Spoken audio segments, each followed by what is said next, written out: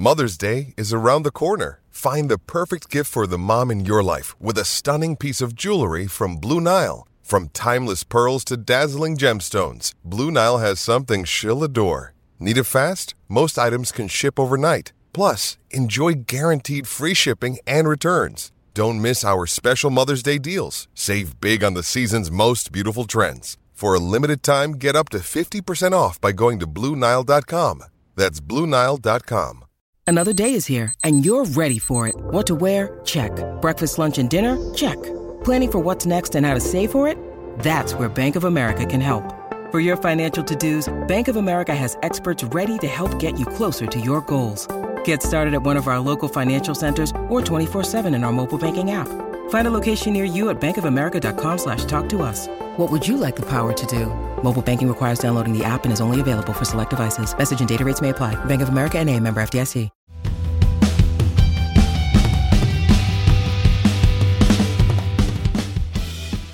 Hello and welcome to the Manchester is Red podcast. We are recording on a Wednesday afternoon, a bit later after the Easter weekend and the bank holiday. I am your host. My name is Stephen Railston, of course, and I'm joined by my colleague Samuel Luckhurst, who was at the game at the weekend against Everton, a 2-0 win for Manchester United. But of course, we've got Sevilla on Thursday, so we're going to dissect the happenings from the Everton game, and we're going to look ahead to Sevilla and have a bit of chat in between. There was some good quotes from Ten Hag's press conference this afternoon, and Samuel was down at Carrington as usual. And Samuel, was that your car in the ditch outside Carrington, or was it someone else's? Fortunately, it wasn't. No, it definitely wasn't, and it wasn't. I think they were.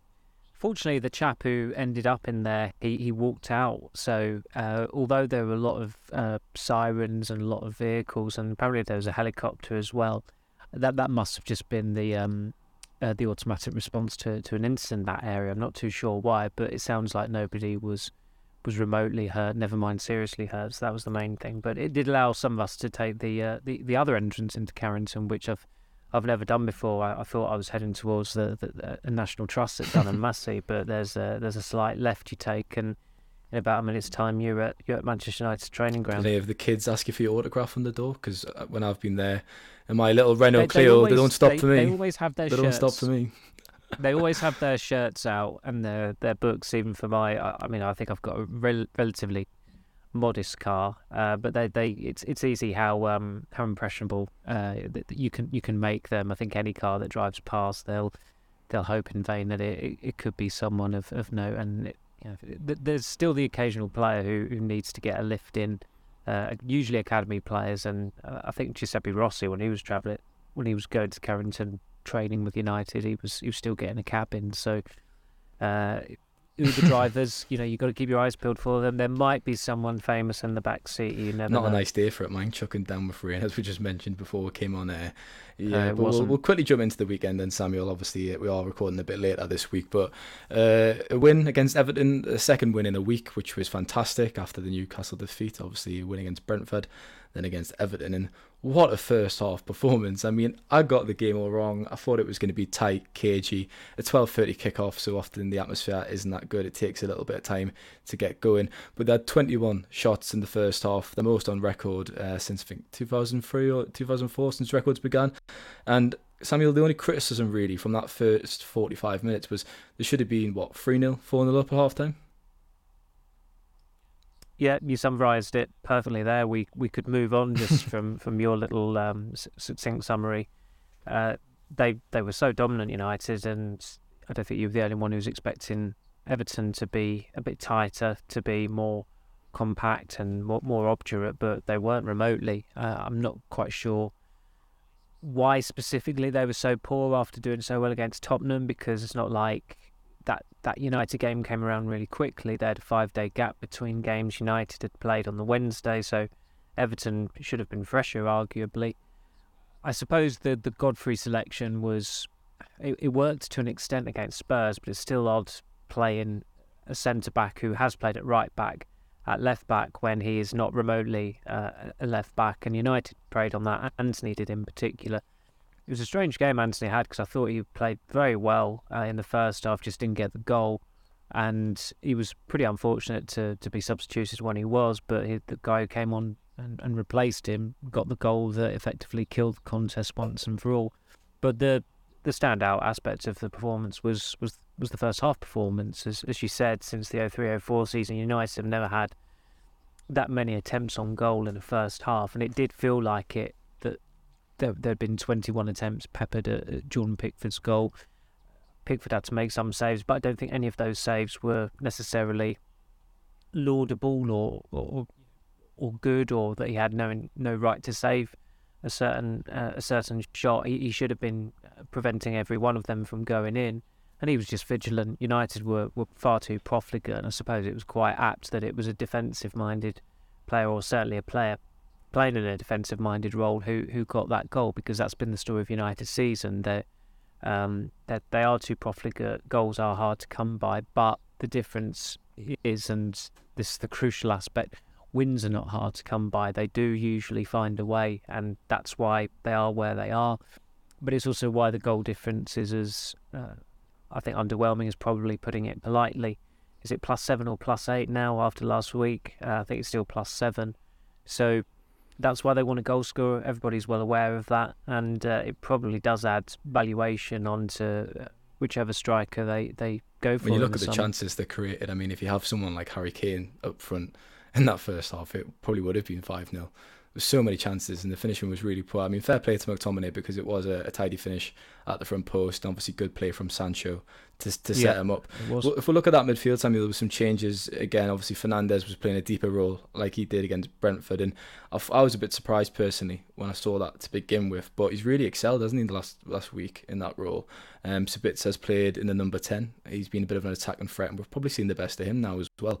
So, what did you think about that role? Because Ten Hag described it as initiating play, and he really did that against Everton, didn't he? Yeah, he used that word, I think, after the Brentford game, and he was far more spectacular with the way he conducted United's play against Everton, because it was a more expansive performance. The Brentford game, United probably had three chances over the course of 90 minutes. It felt like there weren't many opportunities in the game whatsoever. There were two standout chances, one for Rashford and one for Kevin Shea, that when he had his one-on-one with De Gea. So when the team are creating more opportunities and the goalkeeper's a lot busier, then the good work of the guy who's conducting the orchestra is going to be noticed a lot more. And it's Ten Hag may rue that he settled on that balance as belatedly as he did, in that maybe if Fernandes was deep and Sabitz was further forward against Newcastle, United would have avoided defeat in that game. Not necessarily won, because Newcastle were excellent on the day, and it was still a midfield that was always going to miss Casemiro for that occasion against a player as influential as Bruno Guimaraes is, and he was man of the match, rightly so, at St James's Park. But it certainly might have tempered the way United performed, and they performed pretty wretchedly. Looking ahead to the Sevilla game, McTominay wasn't training today. It is believed to be a medical issue. United haven't said. Whether they will say is another matter, given how coy Ten Hag has been with injury news, with Luke Shaw's withdrawal last week, and also Marcus Rashford's as well. I mean, nobody at United has still officially acknowledged it's a groin injury that Rashford aggravated, and tens of thousands saw him clutching his groin. Goodness knows how many more did on television as well. But if McTominay is unavailable for the Sevilla game, it does, to an extent, it solves a problem for Ten Hag, because having seen the midfield be an embarrassment at Newcastle, United have got an embarrassment of riches, and I'd always argue that Casemiro has to start, because he's been their player of the season for me, and he's the one who brings balance. He is the outright defensive midfielder, and he's probably also the best passer of the ball in that team.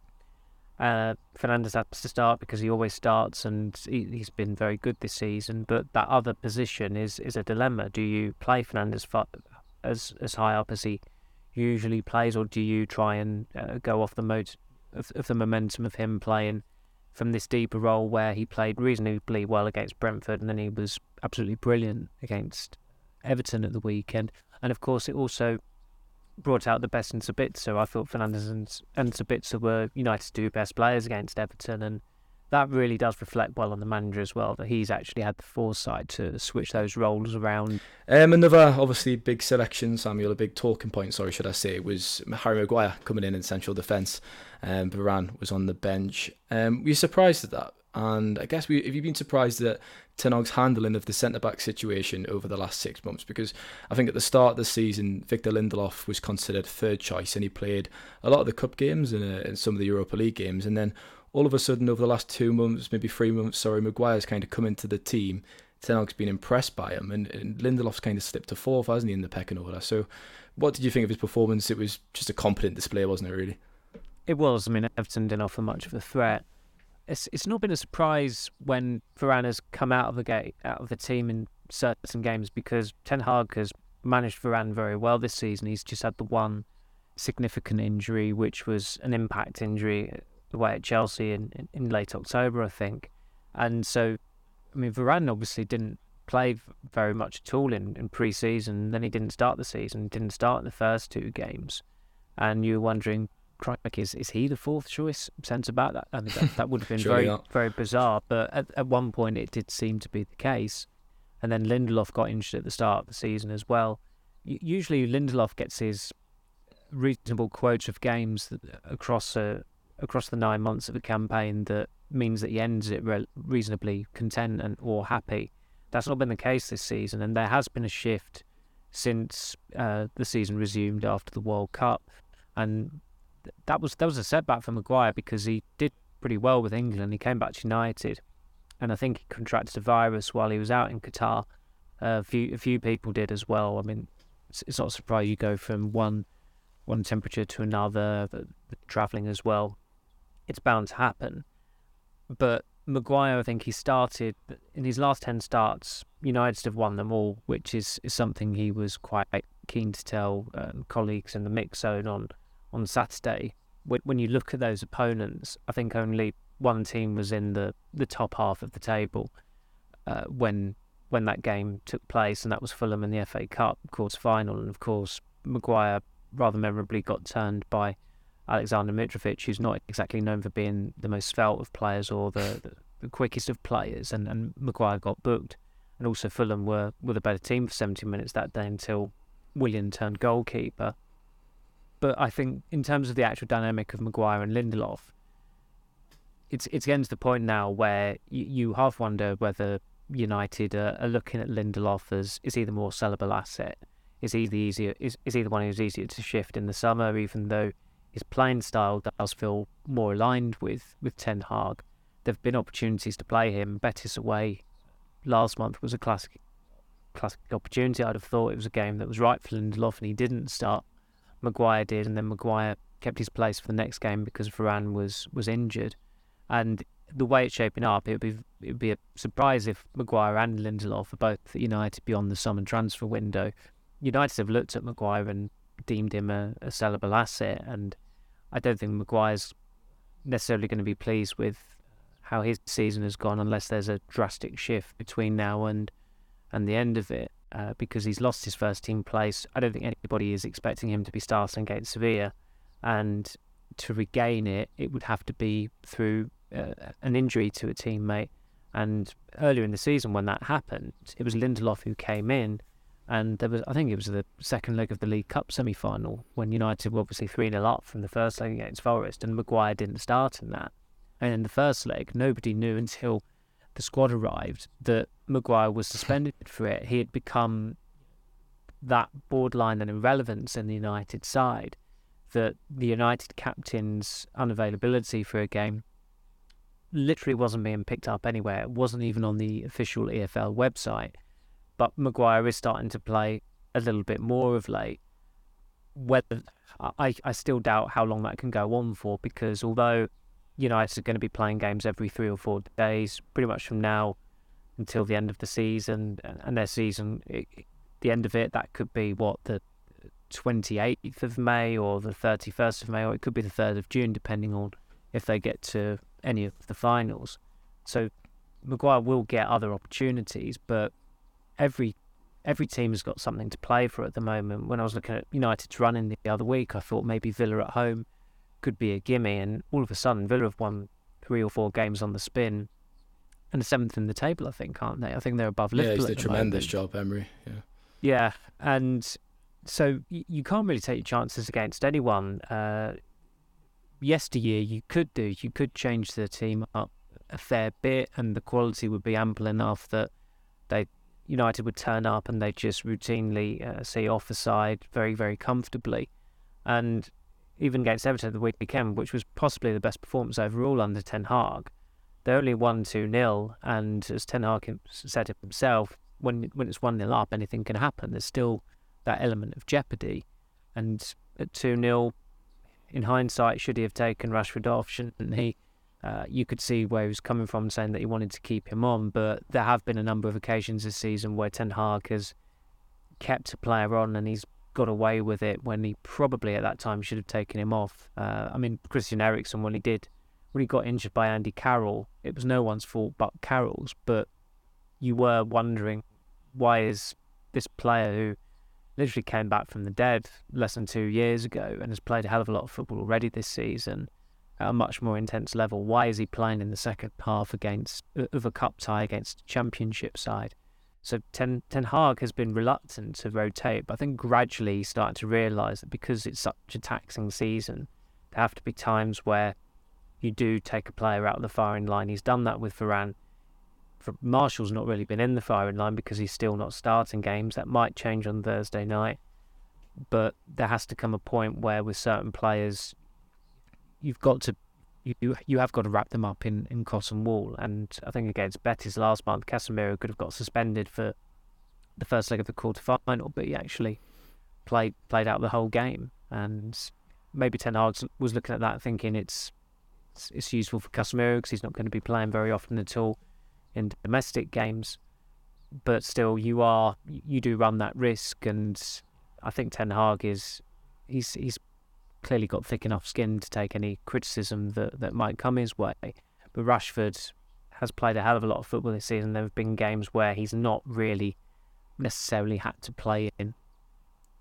Something I've noticed throughout the season is Ten Hag's English has actually improved, which you would expect, obviously, living in Manchester, from his first unveiling press conference to now. And maybe he's picked up a dictionary and he's found the word rotation. And he's starting to listen to it a bit more. So hopefully for next season, because there has been times, as you say, Samuel, that it's almost seemed absurd not to rotate. Casemiro comes to mind against Nottingham Forest in the League Cup when he played, and should have rested him in my opinion. But fair play, that's his style, and it's bringing success, and it's bringing results. So who am I to question it? I suppose. We'll end there for part 1, and we'll be back in a moment for part 2.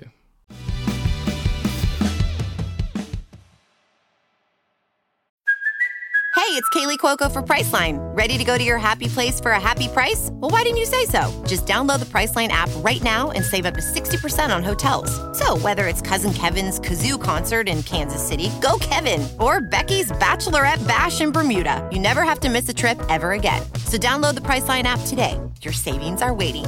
Go to your happy place for a happy price. Go to your happy price, Priceline. This episode is brought to you by Shopify. Whether you're selling a little or a lot, Shopify helps you do your thing, however you cha-ching. From the launch your online shop stage, all the way to the we just hit 1 million orders stage. No matter what stage you're in, Shopify's there to help you grow. Sign up for a $1 per month trial period at shopify.com/special offer, all lowercase. That's shopify.com/special offer.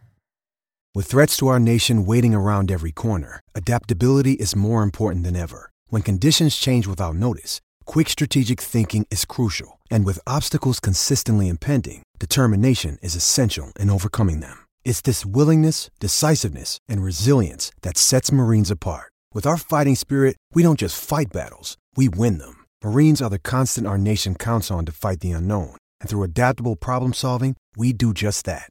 Learn more at marines.com. So Samuel, I said the only negative from the Everton game was the finishing, but that was in the first half. And of course, Marcus Rashford went down, I think around 80 minutes, 10 minutes to play, as we've just discussed earlier, with a groin injury. And he looked in some quite discomfort, hobbled around the pitch, had a word with Ten Hag. went down into the dressing room. Now, scans have subsequently revealed he's going to be out for a few weeks, quote unquote, and there's uncertainty about his availability. They said? Was it a few games rather than weeks? Is that not a few weeks? I don't think the direct quote was a few games. You're right, but I'm interpreting that as a few weeks, definitely, and that's the kind of thing I'm getting. A few games in the literal sense would be. We discussed this earlier. would be three games, and it's like, oh, it's an injury boost. He should be fine for the FA Cup semi-final, but literally nobody wrote that because few is a very, very ambiguous word. Yeah, it's very loose, and he stayed coy, didn't he, when he was pressed about it at the press conference, and that was deliberate, really. But Rashford's obviously scored 28 goals this season, Samuel. He's been responsible for 35% of the team's goals. You've got some key fixtures coming up: Sevilla in the Europa League, as we'll come on to, Brighton in the FA Cup semi-final, which, as we've just said, possibly could be out for. Can this team score goals without Marcus Rashford? Because for me, it's a huge, huge concern when you look at those attacking players who really haven't delivered this season in the kind of form that they probably should be. Well, the good stat on that, which was again provided by Ian Whittle at the weekend, was that the weekend win was the first time United won in the league without Rashford scoring since Fulham away in November, which of course was the last game before the World Cup. So that's how dependent they've been on him. I mean, I've counted 13 winning goals from him this season, and the use of the word winning, it's a little bit loose. I mean, it would be him getting the first goal in a 3-0 win, but if his isn't the winning goal, whose is the winning goal? That's the way I was looking at it. But that knack is extremely impressive, and he has won United several points this season, and they will be hoping if it is a few games, if that is the literal definition of few, and it is 3, then that's not too bad at all. But I suspect it will be more than that, because you don't want to aggravate it, you don't want to rush it. Obviously, they put that statement out before the press conference in the hope that it might at least reduce the severity of the news coming out, maybe, and maybe limit the number of questions on him. There are so many questions you can ask about a player who's been ruled out for a few games, and the Sevilla games United should be able to get through without him, because Sevilla are just so poor this season. I know they've got great Europa League pedigree, but United, fortunately for them, are drawing worse and worse teams from Spain in the Europa League. They got the best in Barcelona, then it was 5th best in Betis. Now they've got a bottom half team in Sevilla, so they really should be getting to the semi-finals with or without Rashford.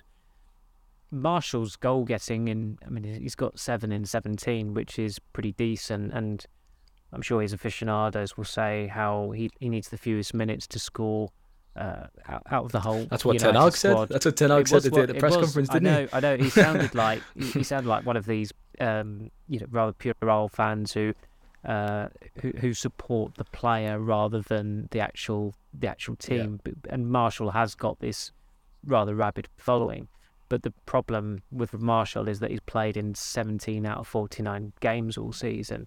And the way Ten Hag spoke about him again today, I would not necessarily be confident of him starting tomorrow, because there clearly is still a reluctance to start him. He said he was fine to start against Everton last week, and but because of the way they played against Brentford, they were happy to go ahead with the same front four, and that was vindicated because United should have had enough chances to win a month full of matches, but they only scored 1 in the first half. When we asked Ten Hag of this question of the poor goal scoring record, as this is, and it is a poor goal scoring record. You only have to look at the goals for column and the goal difference column in the Premier League, and he always mentions names. He'll say Sabitzer can get a goal, Sancho can, Fernandes can, Anthony can, and we take that point absolutely. But Rashford is on 28 goals. The next high scorer is Fernandes on 10. Then I think you've got jointly Anthony and Anthony Martial on 7, and the fact that Martial has tallied that number whilst missing so much of the season, it reflects pretty well on him, but it also reflects pretty badly on teammates who really need to be getting higher numbers. I mean, he gave a very good answer on Anthony today, Ten Hag, when he talked about how he killed Ben Godfrey at the weekend. I think he's actually played pretty well in the last couple of games, and he was certainly very unlucky to come off against Everton at the weekend. But he hasn't scored in the Premier League since October, when he scored in his first 3 league games against Arsenal, City and Everton. The last, of course, was against Everton. So although he scored important goals in the Europa League against Barcelona, which was one of the highlights of the season for United so far, and Real Betis as well, which was a brilliant goal and a very important one as well, he does need to start getting to that level where, certainly next season, United have got to be looking for about 15 goals from him minimum. But his goal scoring record always at Ajax was pretty modest, and that was one of my reservations about United going for him. But he's got good character. He's clearly got a good rapport with Ten Hag, and I think it helps us when we asked Ten Hag about him. I think where he managed him at Ajax, he maybe feels like he can give a bit more, bit more about him, about his character, about what makes him tick. So, I mean, time will tell whether United are as reliant on Rashford as everyone thinks they are, or whether they've got the gumption to get through games without him. I suspect they just about have, because, as I said, although goals have been hard to come by this season, they have more often than not found a way of getting the win. Very interesting player, Anthony, and we've talked about him a lot on this podcast. I mean, his performances recently, as you've just said, I think they've gradually improved. He was unfortunate to be taken off against Newcastle and unfortunate to be taken off at the weekend. But there has been frustrations from support, as I guess his style, his failure sometimes to take on the fullback is frustrating. He always cuts inside, which we know he has preference for with that left foot, and it obviously already has become predictable. He's scored 7 goals, Samuel, as you just said. He's got 1 assist during his time here. How would you assess his first season? Because you look at him, I mean, it's his first season in England. He's still relatively young.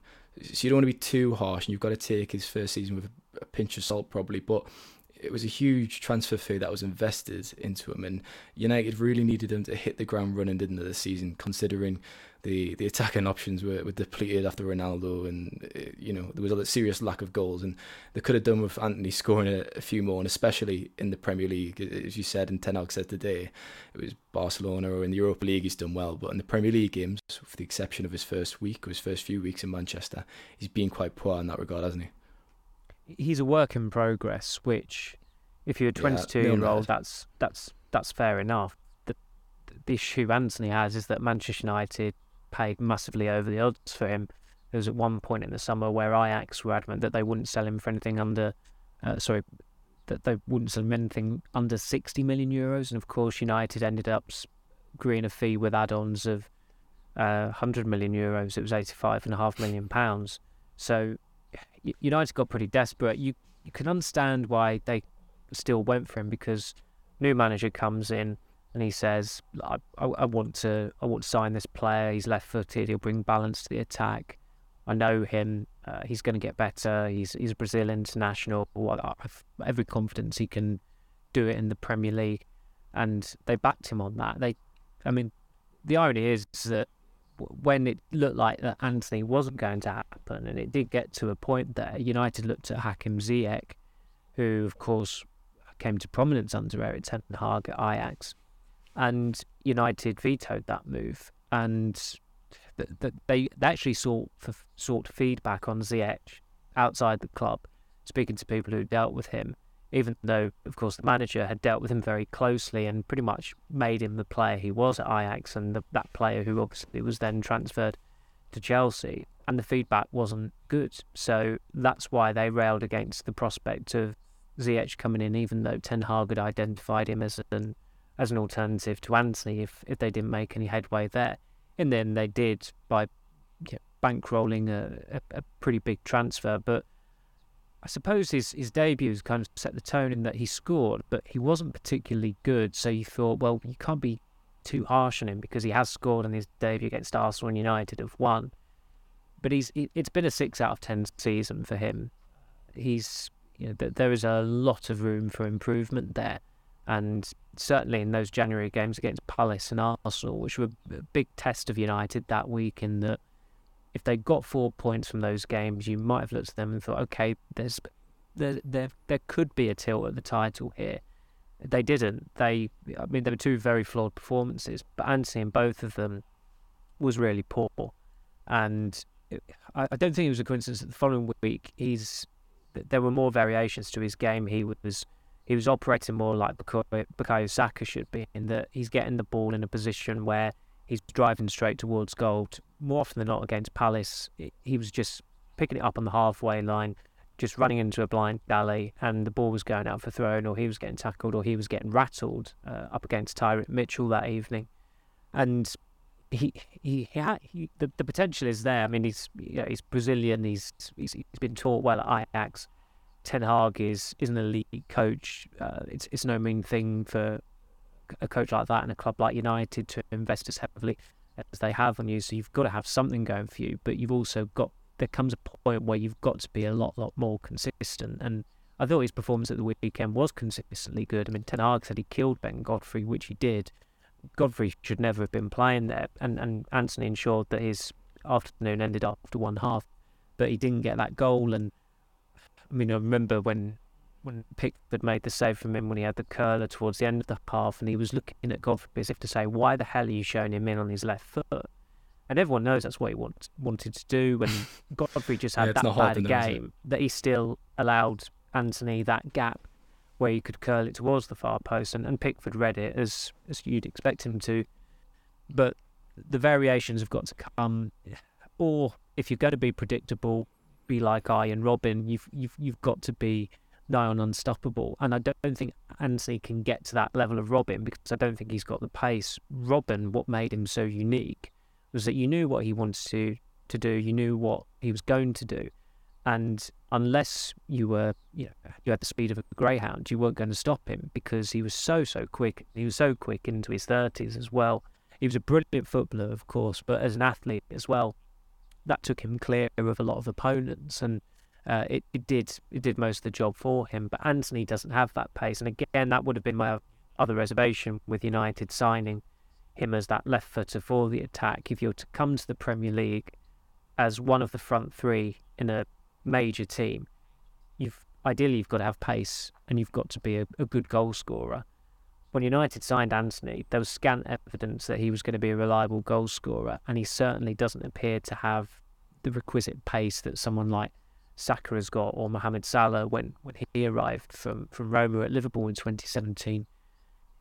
I suspect he will get better, because I think he's on an upward curve. It's not exactly spiking at the moment, but he's made reasonable progress over the last week, but he's still got a long way to go.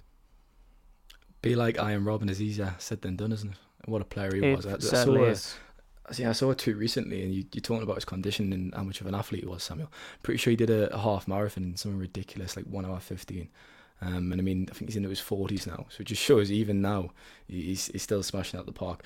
Just staying on Anthony, I mean, I think it's the same kind of gripes everyone has with Sancho. You kind of want to see your winger diversify the play, not be predictable, take on the fullback, and that's why Garnacho has been such a breath of fresh air for me. When he gets that ball, he drives to the byline, he tries to make something happen. It gets supporters on the edge of the seats, and if I was a striker, if I was Weghorst, probably of the same standard actually, probably the same quality as Weghorst, I'll be banging my head against the wall watching Anthony go down the byline, put the ball into the box, cross it in. He does need to change it up occasionally, and that is the biggest frustration for me anyways, personally. But we'll leave it there for part 3, Samuel, because we've got a bit of Sevilla chat in part 3. We'll be back in a moment.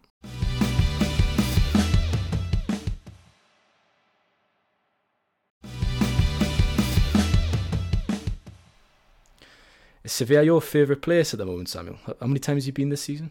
It's certainly one of my favourite places in Spain. It's probably a close second behind Madrid, but it's lovely. I must admit, we hadn't even. I broke the rule, I suppose, of airplane conduct, but we hadn't even landed yet. But I managed to get signal on my phone because I was quite eager to find out what the draw was coming back from Seville last time. And when I saw that we had the United had drawn another team in Seville, I was certainly pretty delighted about that. I don't think any of us who were out there for the Betis game were disappointed at United's draw. for the quarterfinals. There's definitely worse places to return to, isn't it? Definitely. I Yeah. mean, the first leg is at Old Trafford. You'll be there next week taking the trip to Spain, but obviously the game's at home tomorrow night. You've just kind of said it yourself, Samuel. Sevilla are really struggling this season. They sacked Jorge Sampaoli, I think last month. They're 13th in the league, 5 points clear of the relegation zone. United have already defeated Barcelona and Real Betis in the competition. So, I mean, you're looking at this game, and with Sevilla so inferior to Betis and Barcelona, you're thinking this should be a breach, shouldn't it, really? It should. And you look at Sevilla's squad, it's very underwhelming. Got Alex At the Telles. risk of Alex tempting Telles fate. I know. Their golden era of recruitment has well and truly ended, and you wonder whether it ended when they decided to sign a couple of Manchester United players on loan, which was inadvisable. They took Marshall on loan last season. He only got 1 goal for them, I think. Telles was dreadful for United last season. I know a lot of United players were dreadful last season, but defender who can't defend. He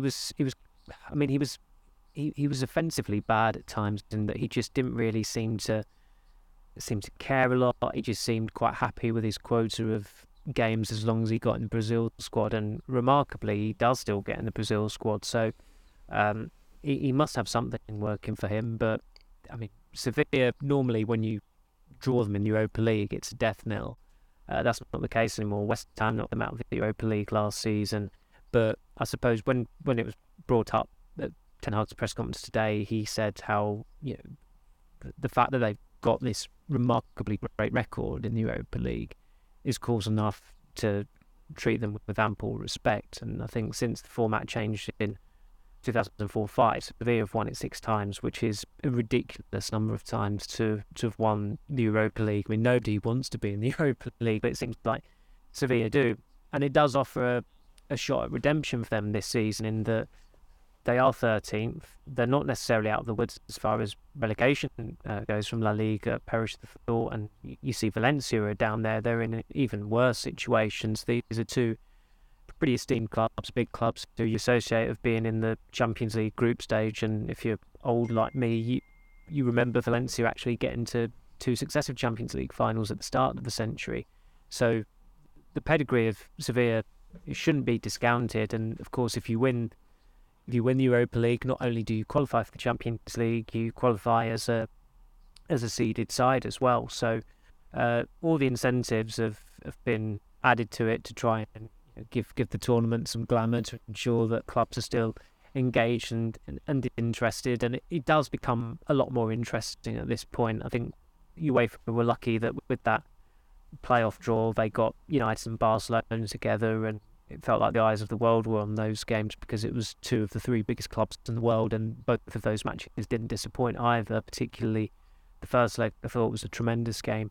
But it is United's good fortune that the further they've got in the competition, the more, even though they keep drawing Spanish teams, they are drawing worse Spanish sides. So I'd still be, even though United have bad memories of Sevilla from the Champions League last 16 in 2018, which was a defeat that really did signal the beginning of the end for Jose Mourinho, it felt like.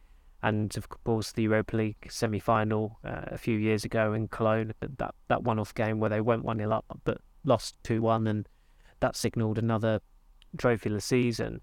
I would be pretty astonished if they didn't get past this Sevilla side, just because of the quality they've already shown in the competition. And they've not really been complacent in these knockout rounds at all either. They've not really been complacent since Ten Hag's won. It was the first and only time in the first few months of the season where he did rotate against Real Sociedad in the group stage game. Well, he did make quite a few changes, but then you looked at the team that night, and Casemiro came into it, Ronaldo came into it, Harry Maguire, the club captain, came into it, Christian Eriksen was still starting as well, Fred, Brazil international.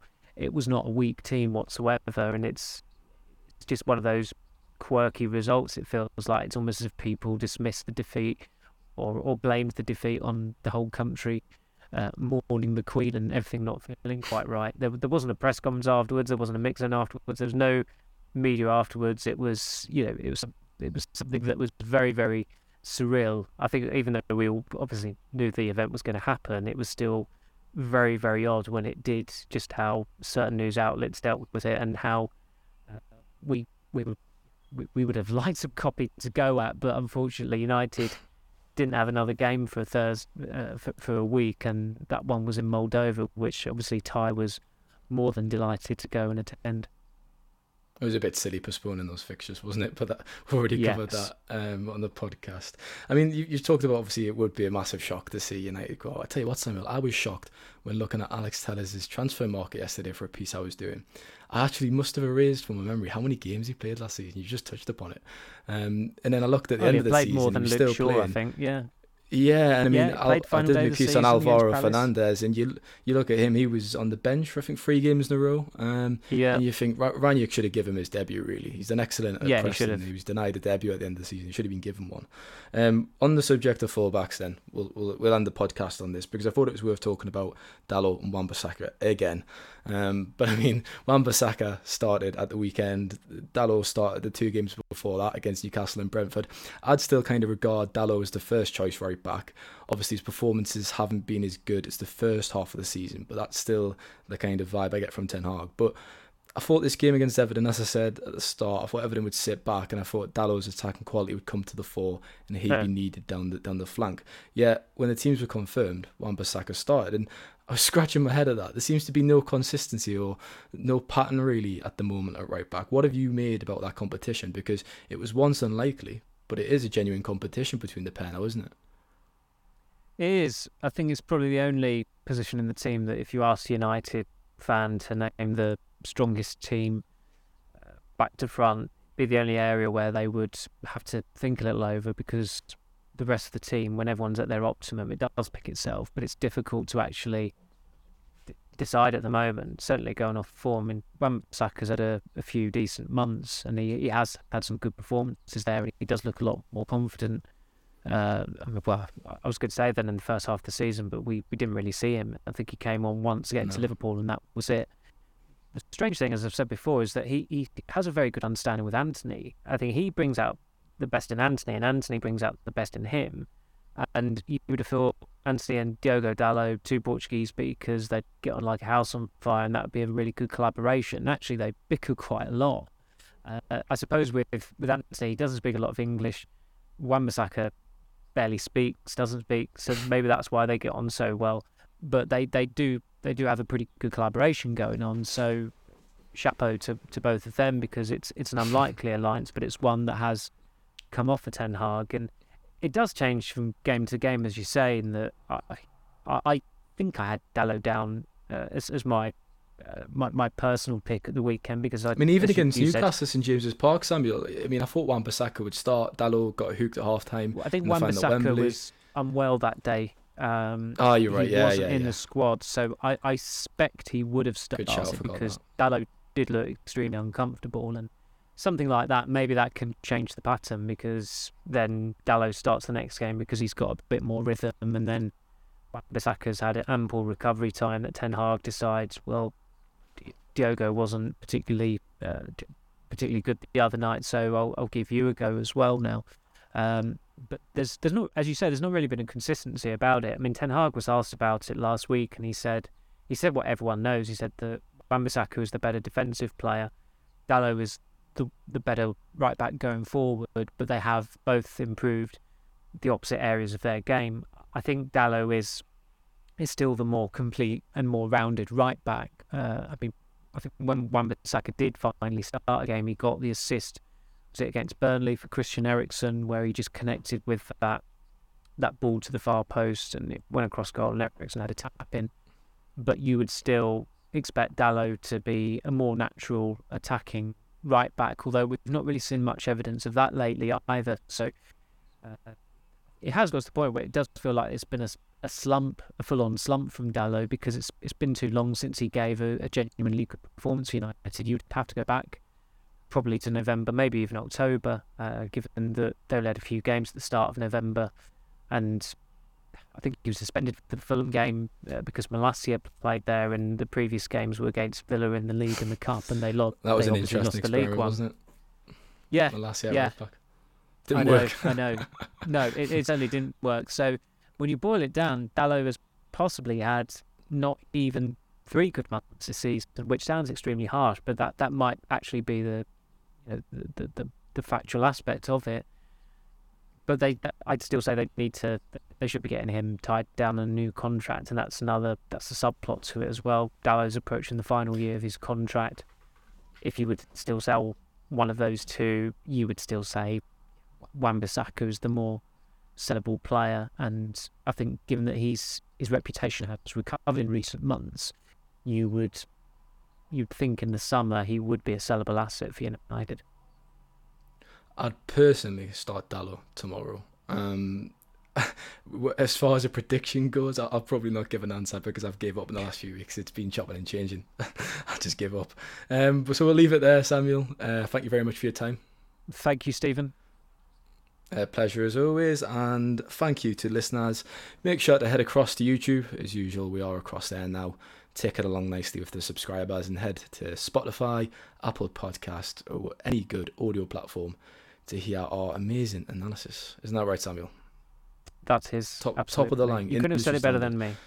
Exactly. So thank you very much. Take care. Bye now.